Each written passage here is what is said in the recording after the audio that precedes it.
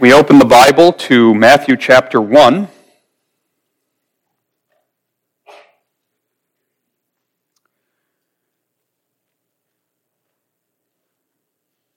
Going to have a short series on the visit of the wise men for this Advent season.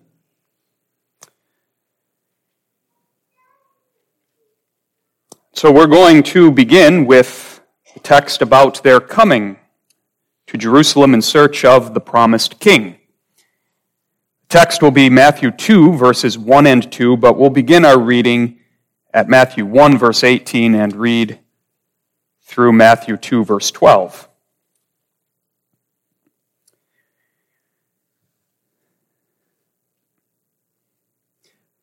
Now the birth of Jesus Christ was on this wise. When, as his mother Mary was espoused to Joseph, before they came together, she was found with child of the Holy Ghost. Then Joseph, her husband, being a just man and not willing to make her a public example, was minded to put her away privily. But while he thought on these things, behold, the angel of the Lord appeared unto him in a dream, saying, Joseph, thou son of David, fear not to take unto thee Mary thy wife, for that which is conceived in her is of the Holy Ghost. And she shall bring forth a son, and thou shalt call his name Jesus, for he shall save his people from their sins. Now all this was done that it might be fulfilled, which was spoken of the Lord by the prophet, saying, Behold, a virgin shall be with child, and shall bring forth a son, and they shall call his name Emmanuel, which being interpreted is God with us. Then Joseph, being raised from sleep, did as the angel of the Lord had bidden him, and took unto him his wife. And he knew her not till she had brought forth her firstborn son, and he called his name Jesus. Now when Jesus was born in Bethlehem of Judea in the days of Herod the king, behold, there came wise men from the east to Jerusalem, saying, Where is he that is born King of the Jews? For we have seen his star in the east, and are come to worship him. When Herod the king had heard these things, he was troubled, and all Jerusalem with him. And when he had gathered all the chief priests and scribes of the people together, he demanded of them where Christ should be born. And they said unto him, In Bethlehem of Judea, for thus it is written by the prophet, And thou, Bethlehem, in the land of Judah, art not the least among the princes of Judah, for out of thee shall come a governor that shall rule my people Israel. Then Herod, when he had privily called the wise men, inquired of them diligently what time the star appeared. And he sent them to Bethlehem and said, Go and search diligently for the young child, and when ye have found him, bring me word again that I may come and worship him also. When they had heard the king, they departed. And lo, the star which they saw in the east went before them, till it came and stood over where the young child was. When they saw the star, they rejoiced with exceeding great joy. And when they were come into the house, they saw the young child with Mary his mother, and fell down and worshipped him. And when they had opened their treasures, they presented unto him gifts, gold and frankincense and myrrh. And being warned of God in a dream that they should not return to Herod, they departed into their own country another way. Here we end our reading of the Scriptures. I call your attention to verses 1 and 2, our text. Now when Jesus was born in Bethlehem of Judea in the days of Herod the king, behold, there came wise men from the east to Jerusalem, saying, Where is he that is born King of the Jews? For we have seen his star in the east, and are come to worship him.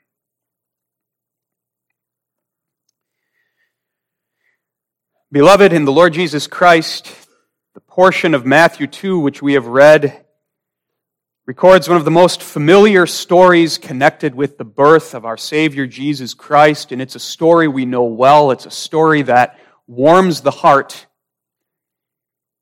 Yet it is a story of great significance for all of God's people.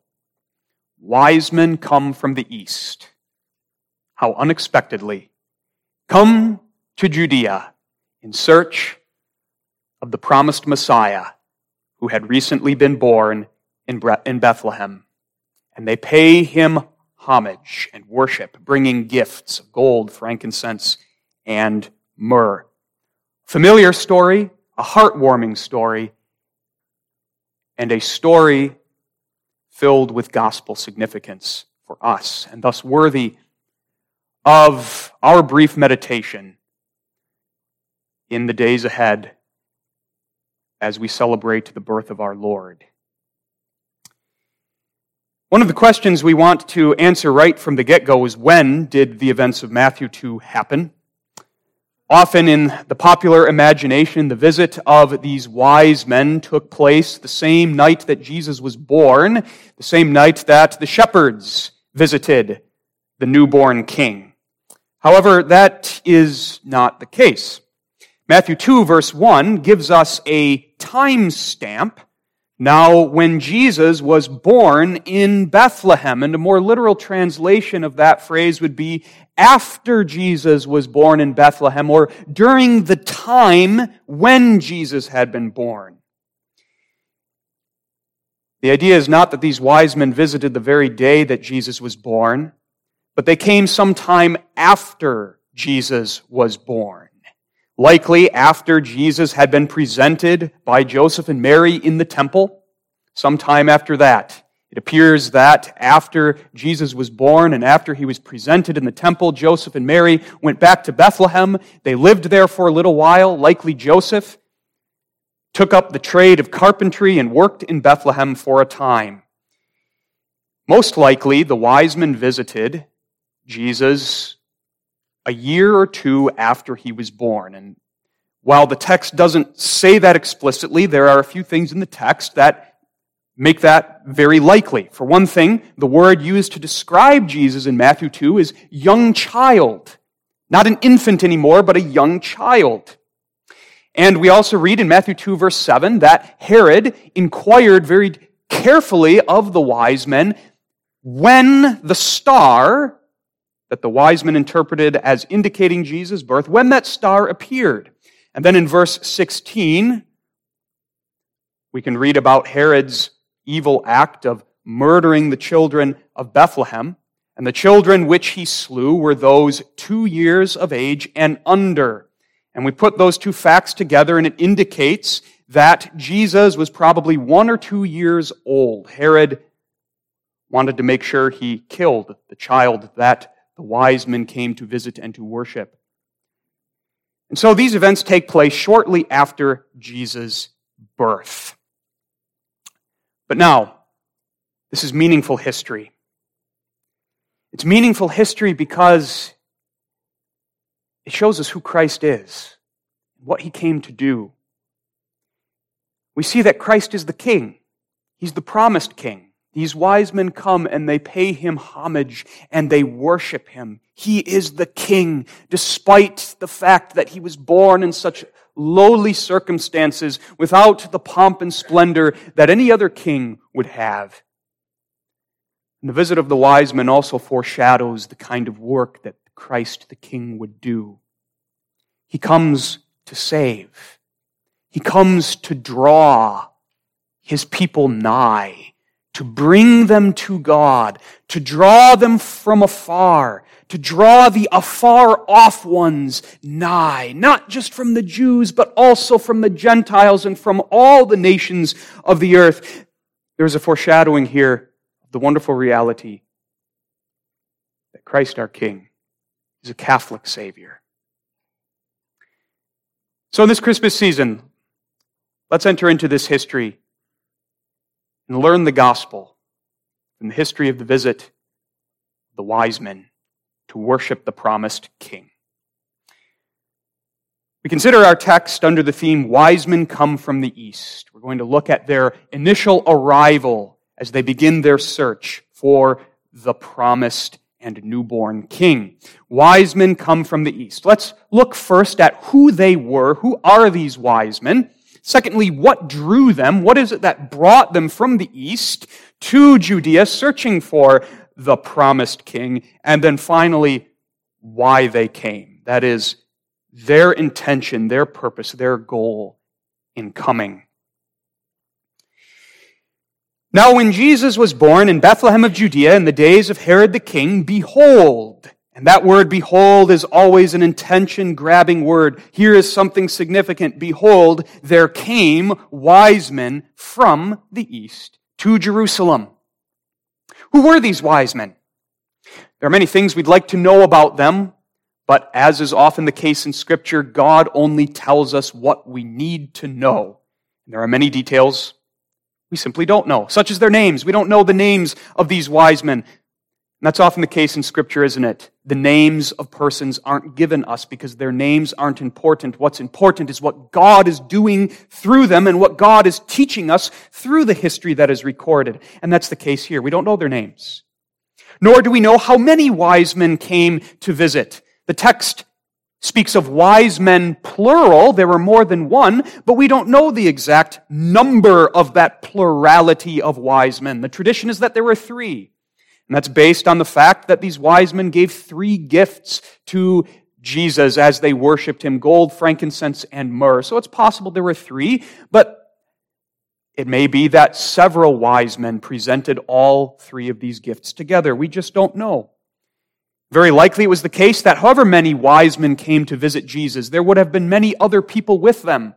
These wise men would not have made the long, dangerous journey that they did all by themselves. Travel was not a safe thing to do back in those days, especially if you were coming from a long ways away. And so these men would have come with a large company of servants and guards to protect them on the way.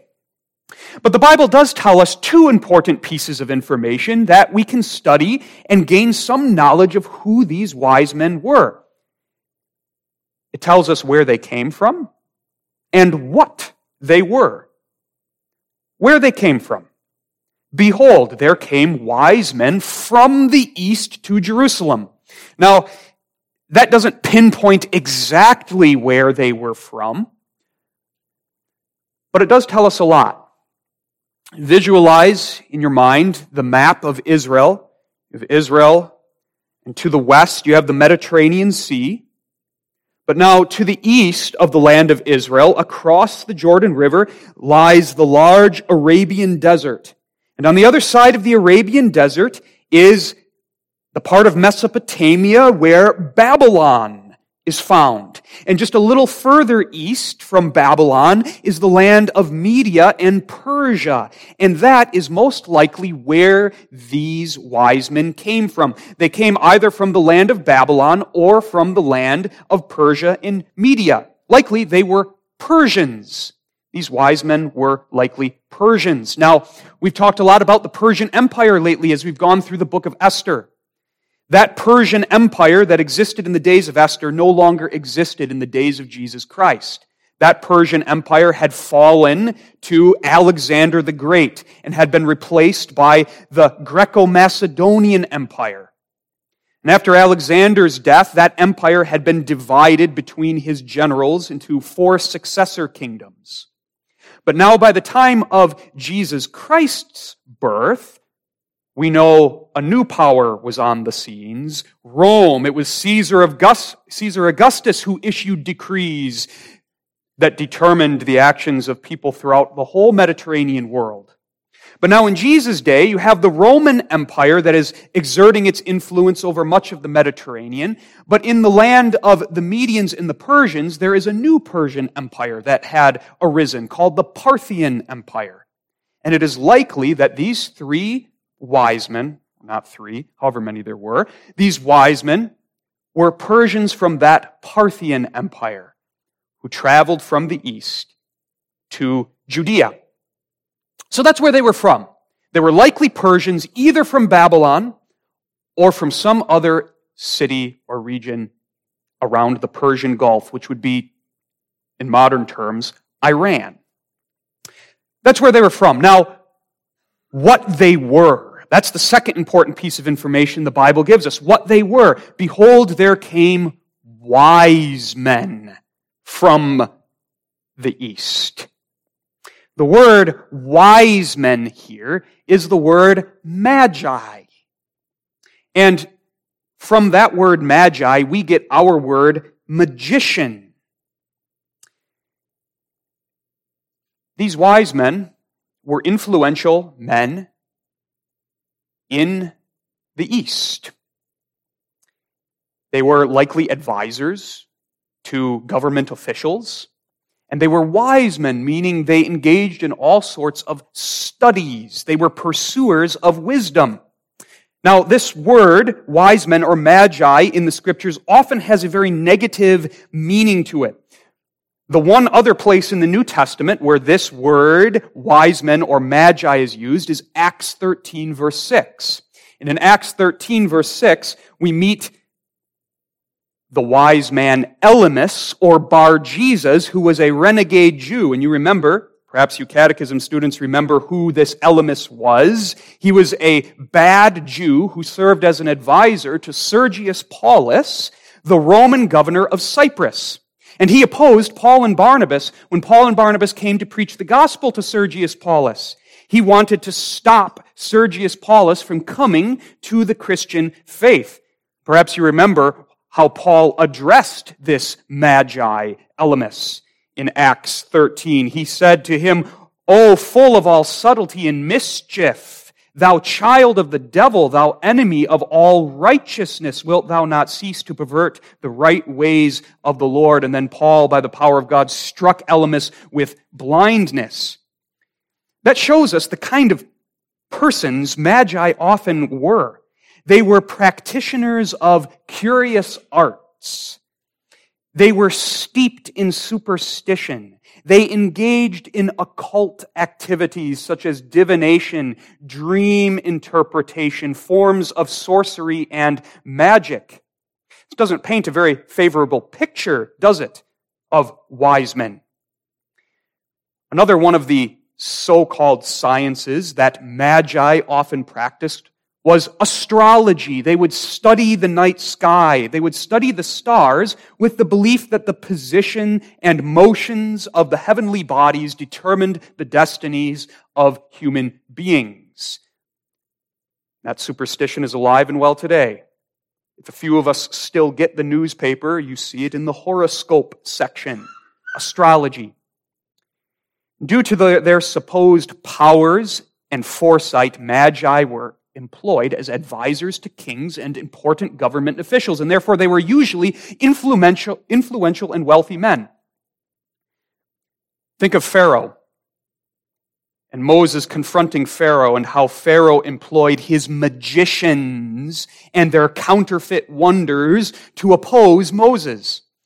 Think of Nebuchadnezzar, who employed an entire court of wise men, magi, astrologers, and Chaldeans. Think of Ahasuerus, who in Esther 1 verse 13 consulted his wise men who knew the times. That's the class of men that these wise men came from. But now, this word magi is not necessarily a negative term. It does not necessarily imply that these visitors to the Lord Jesus Christ were steeped in superstition and practitioners of curious arts. After all, you can read about Daniel in Daniel 5 verse 1, or rather Daniel 5 verse 11, where Daniel is described as the head man of all of Nebuchadnezzar's magi. He was a wise man in Babylon. He was raised to that position, and yet Daniel was not a practitioner of those superstitions and those curious arts. Magi, wise men, were also sages, scholars, philosophers, scientists, learned ones, and thus the translation that the King James gives to that word magi here as wise men is entirely appropriate here. And that's especially what these men were, by all appearances. Not so much the practitioners of curious arts, but scholars. And one particular field of scholarship they were devoted to. Not astrology, the superstition, but astronomy, the study of the night sky, the study of the stars. And while it's unlikely that these magi in Matthew 2 were entirely free of the errors of their day, no one is entirely free of the errors of his or her day. Nonetheless, it seems very likely that they belonged not to the magicians, but to the sages and scholars of Babylon and Persia. That's who these men were. Fascinating. Gentiles from faraway Babylon and Persia, influential men, scholars, come to see Jesus. And that brings us to the question that we want to end the first point with. What can we say now about these wise men from a spiritual perspective? Looking at the two pieces of information that the Bible gives us about them, these men come from the east. They come seeking the King of the Jews, whose birth has been heralded by a star that they have seen in the sky. What does this say about them spiritually? And we can reasonably infer from the facts given in the text that these wise men were spiritually different from their peers in Persia. These wise men were believers. Believers who had become spiritually wise unto salvation through their acquaintance with the Word of God and the promise of Jesus Christ that is at the core of that Word, and likely through their acquaintance with the Jewish community that had been spread throughout the East, that Jewish community which was the custodian of God's Word. These wise men had become truly wise in that they were wise unto salvation. They were Gentile believers. And that they were believers comes out very clearly in Matthew 2, verse 2. When they arrive in Jerusalem, this is what they say, this is what they ask everyone that they run into. Where is he that is born King of the Jews? Where is he? What they are doing is entirely out of harmony with what they are. Why are Persian magi coming to Jerusalem looking for someone who is the King of the Jews? Why would they take that nearly 1,000-mile journey from their homeland across the Arabian desert searching for the King of the Jews? What do they mean by the King of the Jews? They're not coming to pay homage to some ethnic ruler in Judea. If they were coming, for example, to make a political move, to ingratiate themselves to the powers that were in Judea at that time, they would have gone to King Herod, or they would have gone to the Roman authorities who now held sway over the land of Judea. Why do they come looking for this King of the Jews? They're looking for the Messiah. God's anointed king, the promised king, King of the Jews is a title of the promised seed, the promised Messiah. They are looking for a very specific person. He, they say, he that is born King of the Jews. They believed that there had been a child recently born in Judea who was born the king. Faith is the only thing that can explain their journey. Faith, which seeks the Christ. That is the essence of faith, and that is faith's activity, seeking Christ. That leads to the question then, if these magi are believers, what explains the faith of these magi, these wise men? They are, from a certain perspective, the least likely believers. From a certain perspective, they are the least likely people that you would expect to come seeking the Christ. The oracles of God's word were not given to the Persians or the Babylonians. They were given to the Jews. That promise of the coming Christ was the promise that the Jews were looking for, not the Gentiles. Influential Gentile wise men? What explains? Here, the text doesn't tell us exactly, but again, we can reasonably infer where their faith came from. Of course, it was a sovereign work of the Holy Spirit in their hearts, but the Holy Spirit works faith using the means of the Word. And what we know of covenant history can inform our understanding of how the Holy Spirit applied the word of the gospel to the hearts of these wise men. One of the wonderful things God used the Babylonian captivity for was that he used the Babylonian captivity to scatter seeds among the Gentiles. The Babylonian captivity was chastening and judgment upon an apostate Israel, and yet as God chastened, he also worked this marvelous work that he scattered seeds through the Gentile kingdoms wherever the Jews were scattered. We've seen that after the Babylonian captivity, many Jews went back home. They were allowed to go back home by the decree of Cyrus, the first king of that original Persian Empire, but many did not. Many stayed in the land of their captivity. And it is through contact with these Jewish communities in Babylon and in Persia that most likely these men had become acquainted with the Old Testament scriptures and the promise of the Messiah.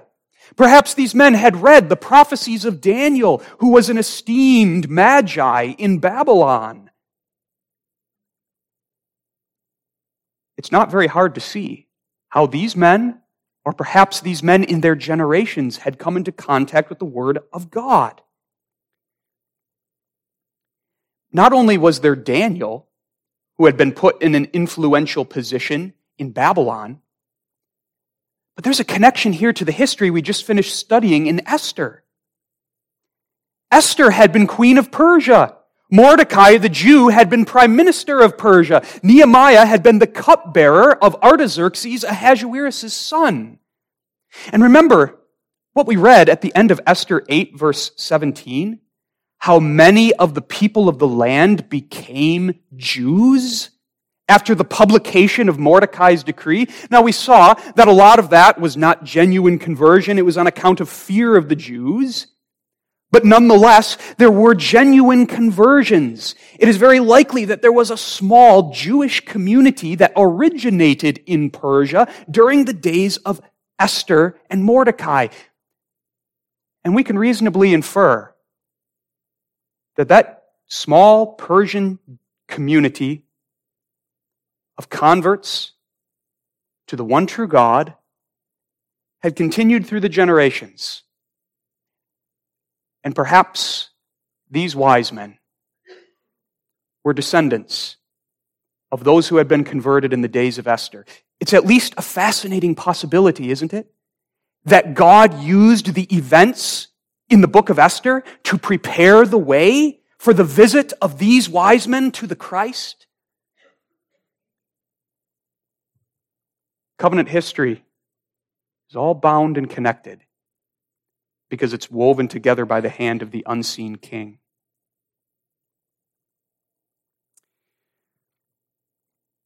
What's the significance then? We've seen who these wise men are. We've seen where they're from. We've seen the fact that they are believers. We've seen the likely explanation for their faith. What's the significance now of Persian wise men coming to visit the newly born Christ, the King? And the significance is found in the fact that these men are Gentiles, not of the seed of Abraham according to the flesh, yet nonetheless they are the seed of Abraham spiritually, for they are of the faith of Abraham. The text emphasizes this fact that they are Gentiles. They are from far away. They are afar off ones. And that not just geographically, though that is true, but they are afar off in every respect. These wise men represent strangers from the commonwealth of Israel. In fact, they are men who come from Israel's former land of exile, Babylon or Persia. They are the least likely people you would expect to come seeking the Christ, influential, wealthy men from pagan Persia. The significance is that these wise men are the first fruits of the Gentiles who will be saved through this king who had been born in Bethlehem, who comes, as the angel says to Joseph, to save his people from their sins. And his people, it will be revealed, are a people far broader, far more numerous than just the Jews. His people are elect from every nation, tribe, and tongue. These wise men are the first fruits of the ingathering of the Gentiles, which will be accomplished through the saving work of this King, Jesus Christ.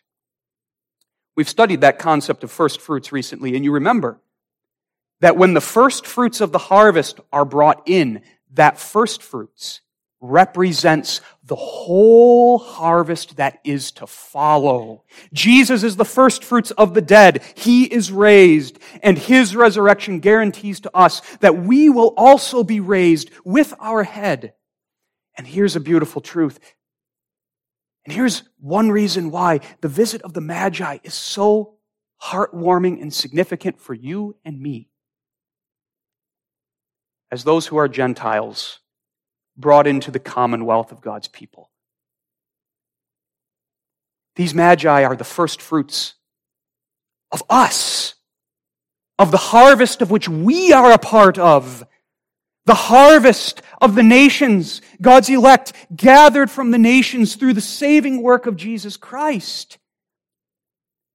Through the visit of the wise men, you can say, we are involved in this Christmas history. These wise men represent us as those who in our generations were also afar off, those who were also aliens from the commonwealth of Israel.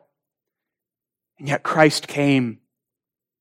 Christ, who is our peace, who through the shedding of his blood upon the cross makes peace with God so that we have peace with God, but who also makes peace between Gentile and Jew, breaking down the middle wall of partition that had existed between the two of them and bringing both together in one body by his cross, slaying the enmity thereby. We see here the Catholic Savior that this Christ was born to be. The wise men from the East represent all of the sons and daughters of God who would be drawn from afar, from east, from west, from north, from south, and gathered together into the one body, the church of Jesus Christ. Another point of significance. The visit of the Magi points to and foreshadows the almighty power of Christ to save those you'd say are hopelessly lost. Remember how the Bible usually pictures magi, sorcerers, magicians, those who are steeped in superstition, those who are usually the agents of the devil.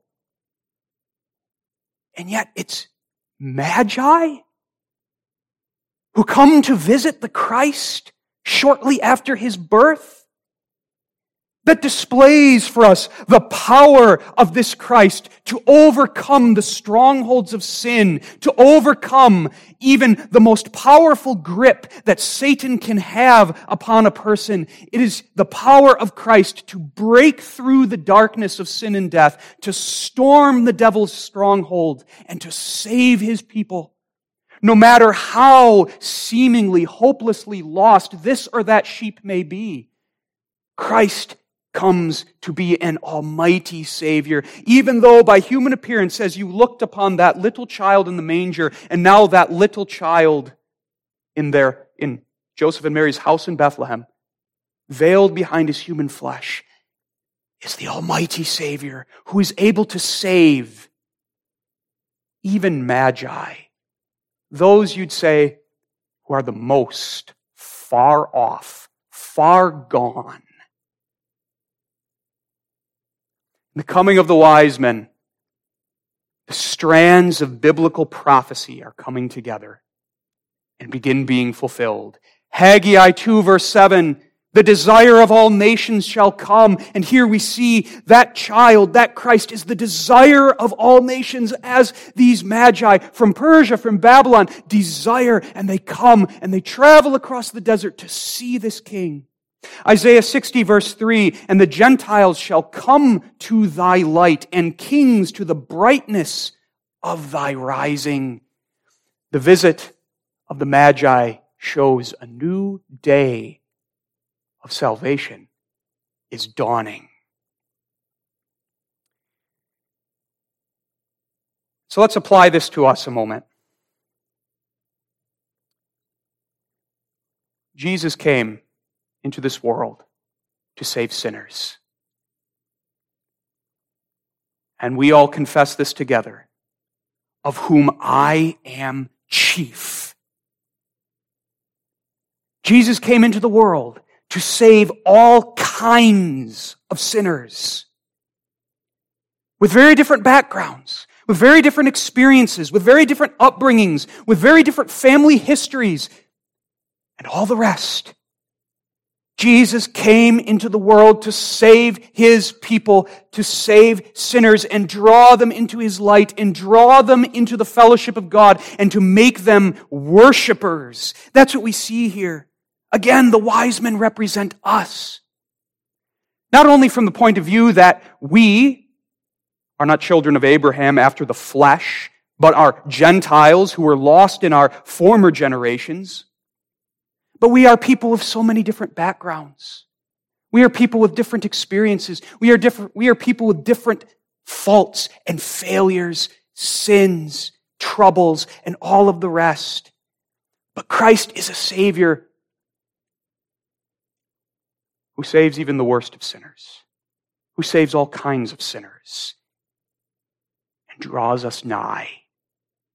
What a comfort to us. Even as we confess, I am the chief of sinners, we rejoice and we exclaim, Christ Jesus came into the world to save sinners like me. But then there's an application for how we, sinners saved by grace, look at other sinners. Jesus saves people we wouldn't expect. Jesus gathers His church from people we wouldn't say, that's going to be an elect child of God. How do we view people? It's so very easy to write people off, looking at their background, looking at their life circumstances, looking at a sin in their life that is dominating them right now and say, they're too far off. They're too far gone. But what does this history show us? Those that the Jews would have written off, Magi, Persians, way out there, God brought them nigh. They came to visit the Christ, when the vast majority of the Jews ignored the Christ. And the application is this: we must not write other people off or presume to make judgments about whether they are savable or not, or whether they are too far gone. This must inform the way we view other people with mercy, with love. This must control how we view people on the mission field, how we view people when we engage in evangelism work. We don't just reach out to people who are like us. We mustn't think that only the people who are most similar to us are savable. Christ is a Catholic Christ who gathers from every nation, tribe, and tongue, yes, but who also saves all sorts of sinners. Sinners who are respectable middle-class Americans, sinners who are from the poorest and the lowest rungs of society, sinners who were prostitutes, sinners who were gang members. Every kind. That's the powerful Savior we have. And that truth must shape how we bring the gospel and how we view one another and others outside the church. God is a God who brings the afar-off ones nigh. Well, now we come to the most mysterious part of the text. And the most mysterious part of the text is what drew the Magi to come seeking the Christ. Verse 2 says, in the Magi's words, "Where is he that is born King of the Jews? For we have seen his star in the east." And there they explain what drew them, what caused them, what led them to take this journey from their homeland to Judea. They saw his star. They saw a star in the sky, and somehow they connected it to the birth of the promised Christ. They knew that the Christ was born because they saw his star. We've noted already that these Magi were not likely astrologers steeped in that superstition, but they were astronomers. They were studiers and watchers of the night sky. One night, they were studying the heavens. Whether they were together, perhaps at one of the observatories built in Persia or Babylon for this purpose, or whether they were upon the rooftops of their own houses individually, watching the night sky, one night they saw something amazing. Something they had never seen before. A star shining brightly in the sky to the west of them, in the direction of Judea. And this star had not always been there. It's not that they just overlooked it and now they see it. No, this star shined far too brightly to be missed. And these men knew the skies like the back of their hands. They knew the positions of the constellations and the planets and the stars. No, this star was new. It hadn't been there before. A real star. That's what they saw. A real star. Some have tried to dismiss this as they've looked at the biblical account. They try to explain it away as some sort of natural phenomenon that would have impressed the ancient mind, but which modern science can easily explain. Some say it was a supernova, a star that had reached its end of life and had exploded, and the Magi saw the light of that explosion. Others say it was a comet. Others say it was some peculiar alignment of a planet and the moon. But the Bible simply says they saw a star, and we accept what the Bible simply says. A star, a real star. A star that was not there before, but a star now that has appeared because God has given it a special purpose. And is that so hard to believe? The God who made the sun, moon, and stars on the fourth day by the word of his power. The God who stretched out the heavens as a tent. The God who telleth the number of the stars and knows them all by name. The God who made the stars, they're the work of his fingers. He set them all in place. Cannot this God cause a special star to appear when he wants it to, so that it may shine as the herald of the birth of his Son? Cannot this God use his own creation in a marvelous and unusual way to signify the wonder of all wonders? Of course he can. The Magi saw a real star that they had not seen before because it was not shining before, and this was the Lord's doing. His marvelous doing. He appointed this star to be the herald of the advent of his Son. A real star, but no ordinary star. In fact, when we look at what the text in Matthew 2 says about this star, we can conclude that it was a miraculous star, one that God caused to shine just for this period of time. The star appeared suddenly. It was not there before. And it disappeared for a time, and then reappeared when the wise men were journeying to Bethlehem. That's clear from Matthew 2, verse 9. Matthew 2, verse 9 also tells us that the star moved. Lo, the star which they saw in the east went before them till it came and stood over where the young child was. That's behavior very unlike the stars that we observe in the night sky when we look up. We don't see the stars moving.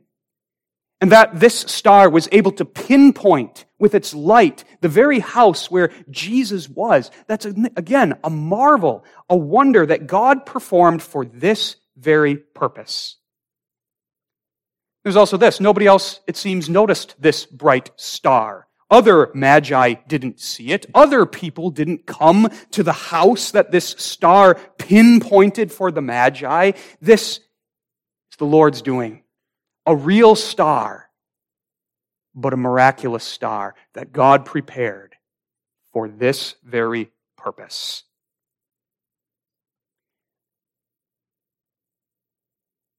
Because all things, as Colossians 1 verse 16 says, all things were created by Him, that is Christ, and for Him, that is Christ. It's an interesting question here. When did this star, His star, come into being? Was it one of the stars God created in the beginning? Or was it a star that God specially created at this juncture in history? Both are possible. I tend to prefer the view that this was a star that God created in the beginning, but caused to shine at this particular moment. Think about it. Christ was not God's plan B. Christ was plan A from the beginning. And it fits with the Bible's teaching that all things are for Christ, that in the beginning God would fashion one particular star, His star, and withhold that star from shining its light until the fullness of time had come and the Christ was born, and then God causes that star to shine its light upon the earth to direct these magi to the house in Bethlehem where the child was. All things are created by Him and for Him. And built into the creation from the beginning was His star. God made all the stars, the heavenly host, for signs, Genesis 1:14 says. This star was made as a very special sign, pointing to the Christ. Well, what is the significance? What is the significance of this star that drew the Magi to Jerusalem? Well, in the first place, it shows again that these Magi were believers. Perhaps the question arises in our minds, how did they connect this star that suddenly appeared in the night sky? How did they connect it with the gospel promise of the coming Christ? Because they knew the Scriptures. It wasn't the superstition of astrology that led them to make this connection, but it was the Scripture. They were studiers not only of the night sky, but studiers of the Scripture. And very likely they knew the prophecy of Numbers 24, verse 17, where God, through that renegade prophet Balaam, said this, I shall behold him, but not nigh. There shall come a star out of Jacob, and a scepter shall rise out of Israel. A star shall arise out of Jacob. And they connected this star that appeared in the west over Judea. They connected it with that promise of the Scriptures. That connection, of course, was made by the power of the Holy Spirit working in their hearts. Perhaps the Lord even gave them a kind of special revelation to help them make that connection. But whatever the case may be, they saw the star and they connected it with the prophecy of Scripture, and they knew the promised Christ was born. And so they came. A significant star. A star that is significant in the second place because it also gives us a picture, a sign of who this Christ is and what He will do. Jesus comes to be the light of the world. The last prophet of the Old Testament spoke of Christ in Malachi 4 verse 2 as the Son of Righteousness who would arise with healing in His wings. Isaiah 9 verse 2, the people that walked in darkness have seen a great light. They that dwell in the land of the shadow of death, upon them hath the light shined.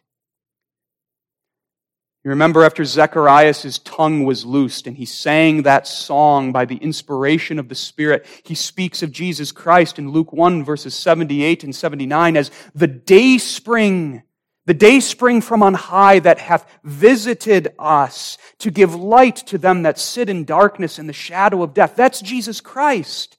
What a fitting sign for His coming. A star shining brilliantly in the dark night sky. He is the light of the world who comes to give light to His people and to guide their feet in the paths of peace. He comes to conquer the powers of darkness. He comes to deliver His people from the clutches of the darkness. He comes to deliver them from the black night of their sins, in which they wander and in which they will perish, except He give them light. He comes to banish that dreadful, looming shadow of death and hell itself. He comes to shine into the hearts of His people, to change them into the same image from glory to glory. He comes to give sight to the blind, to save the lost. He is the day spring from on high. Brings us out of darkness into His marvelous light and into the light and life of fellowship with God, reconciliation, peace. He was born to shine like a star in the darkness. He was born to be that rising sun of righteousness, whose light would conquer the blackest darkness on the cross.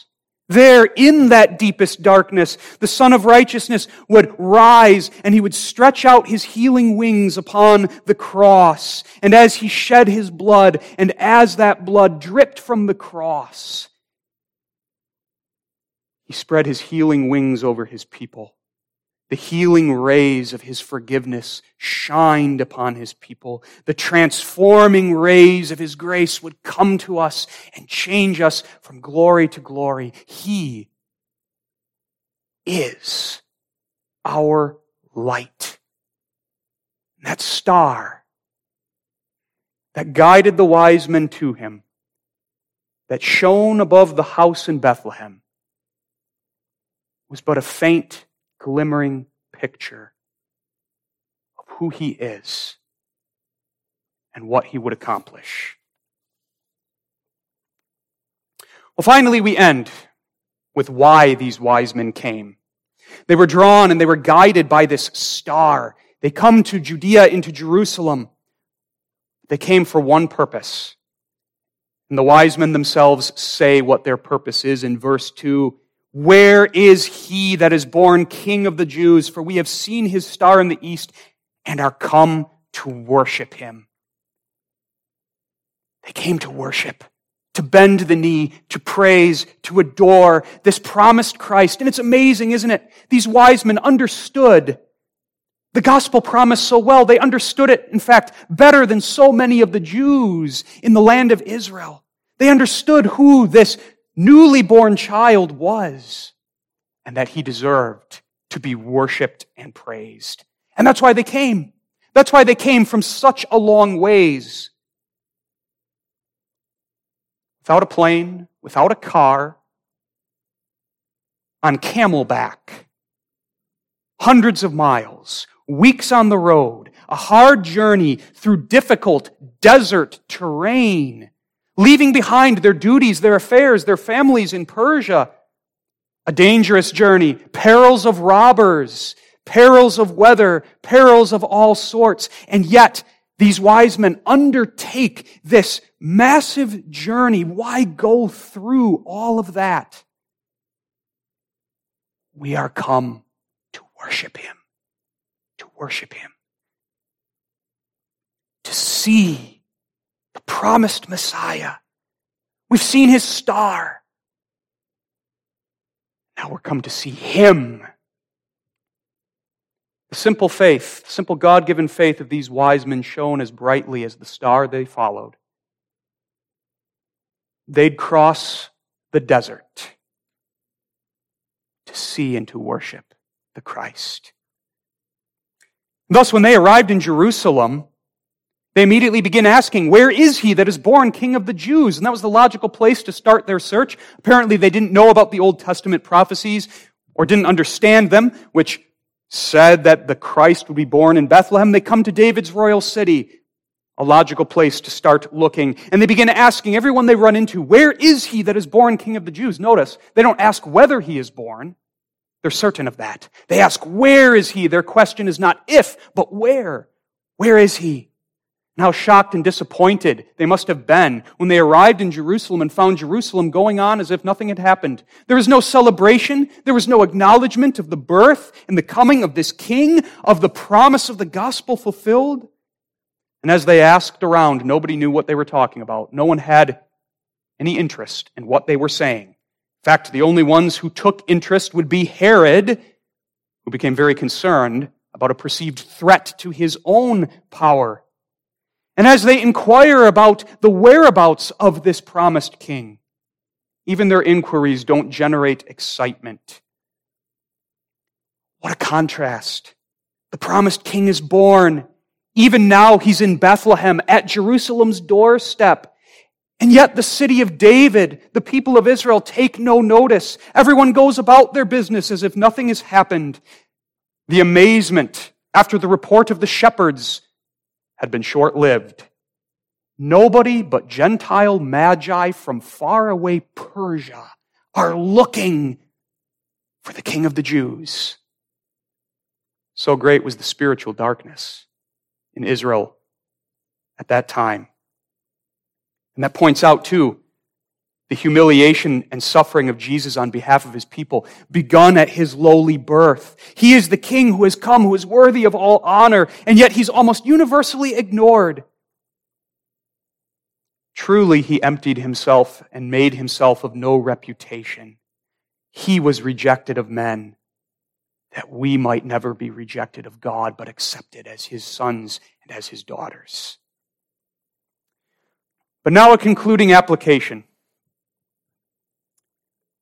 We see the lengths the Magi went to see and to worship the Christ. What lengths will you and I go to see him, to hear him, to honor him?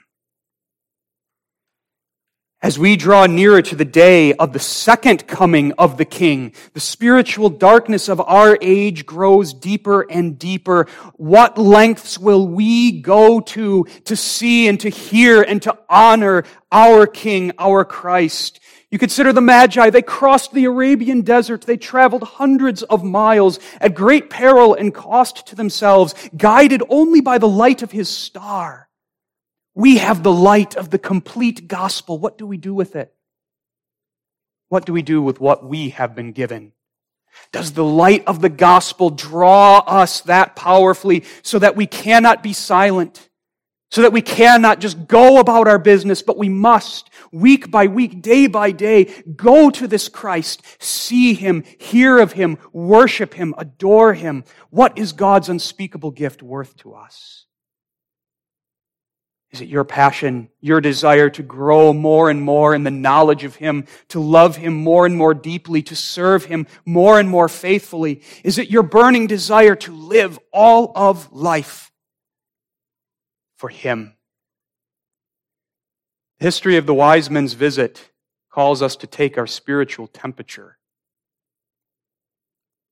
Does the fire that was in their hearts have a home in our hearts as well? By God's grace, may that faith and love for Christ live in our hearts too. Let us, week by week, day by day, seek and worship Christ our King. Even when it costs us, even if we have to cross the desert for him, he is worthy. Amen. Faithful God and Heavenly Father, we thank Thee for this gospel history. Bless it to our hearts. Encourage us by it. May we, with the same fervency as the wise men, seek and worship Christ, our King and Savior. Amen.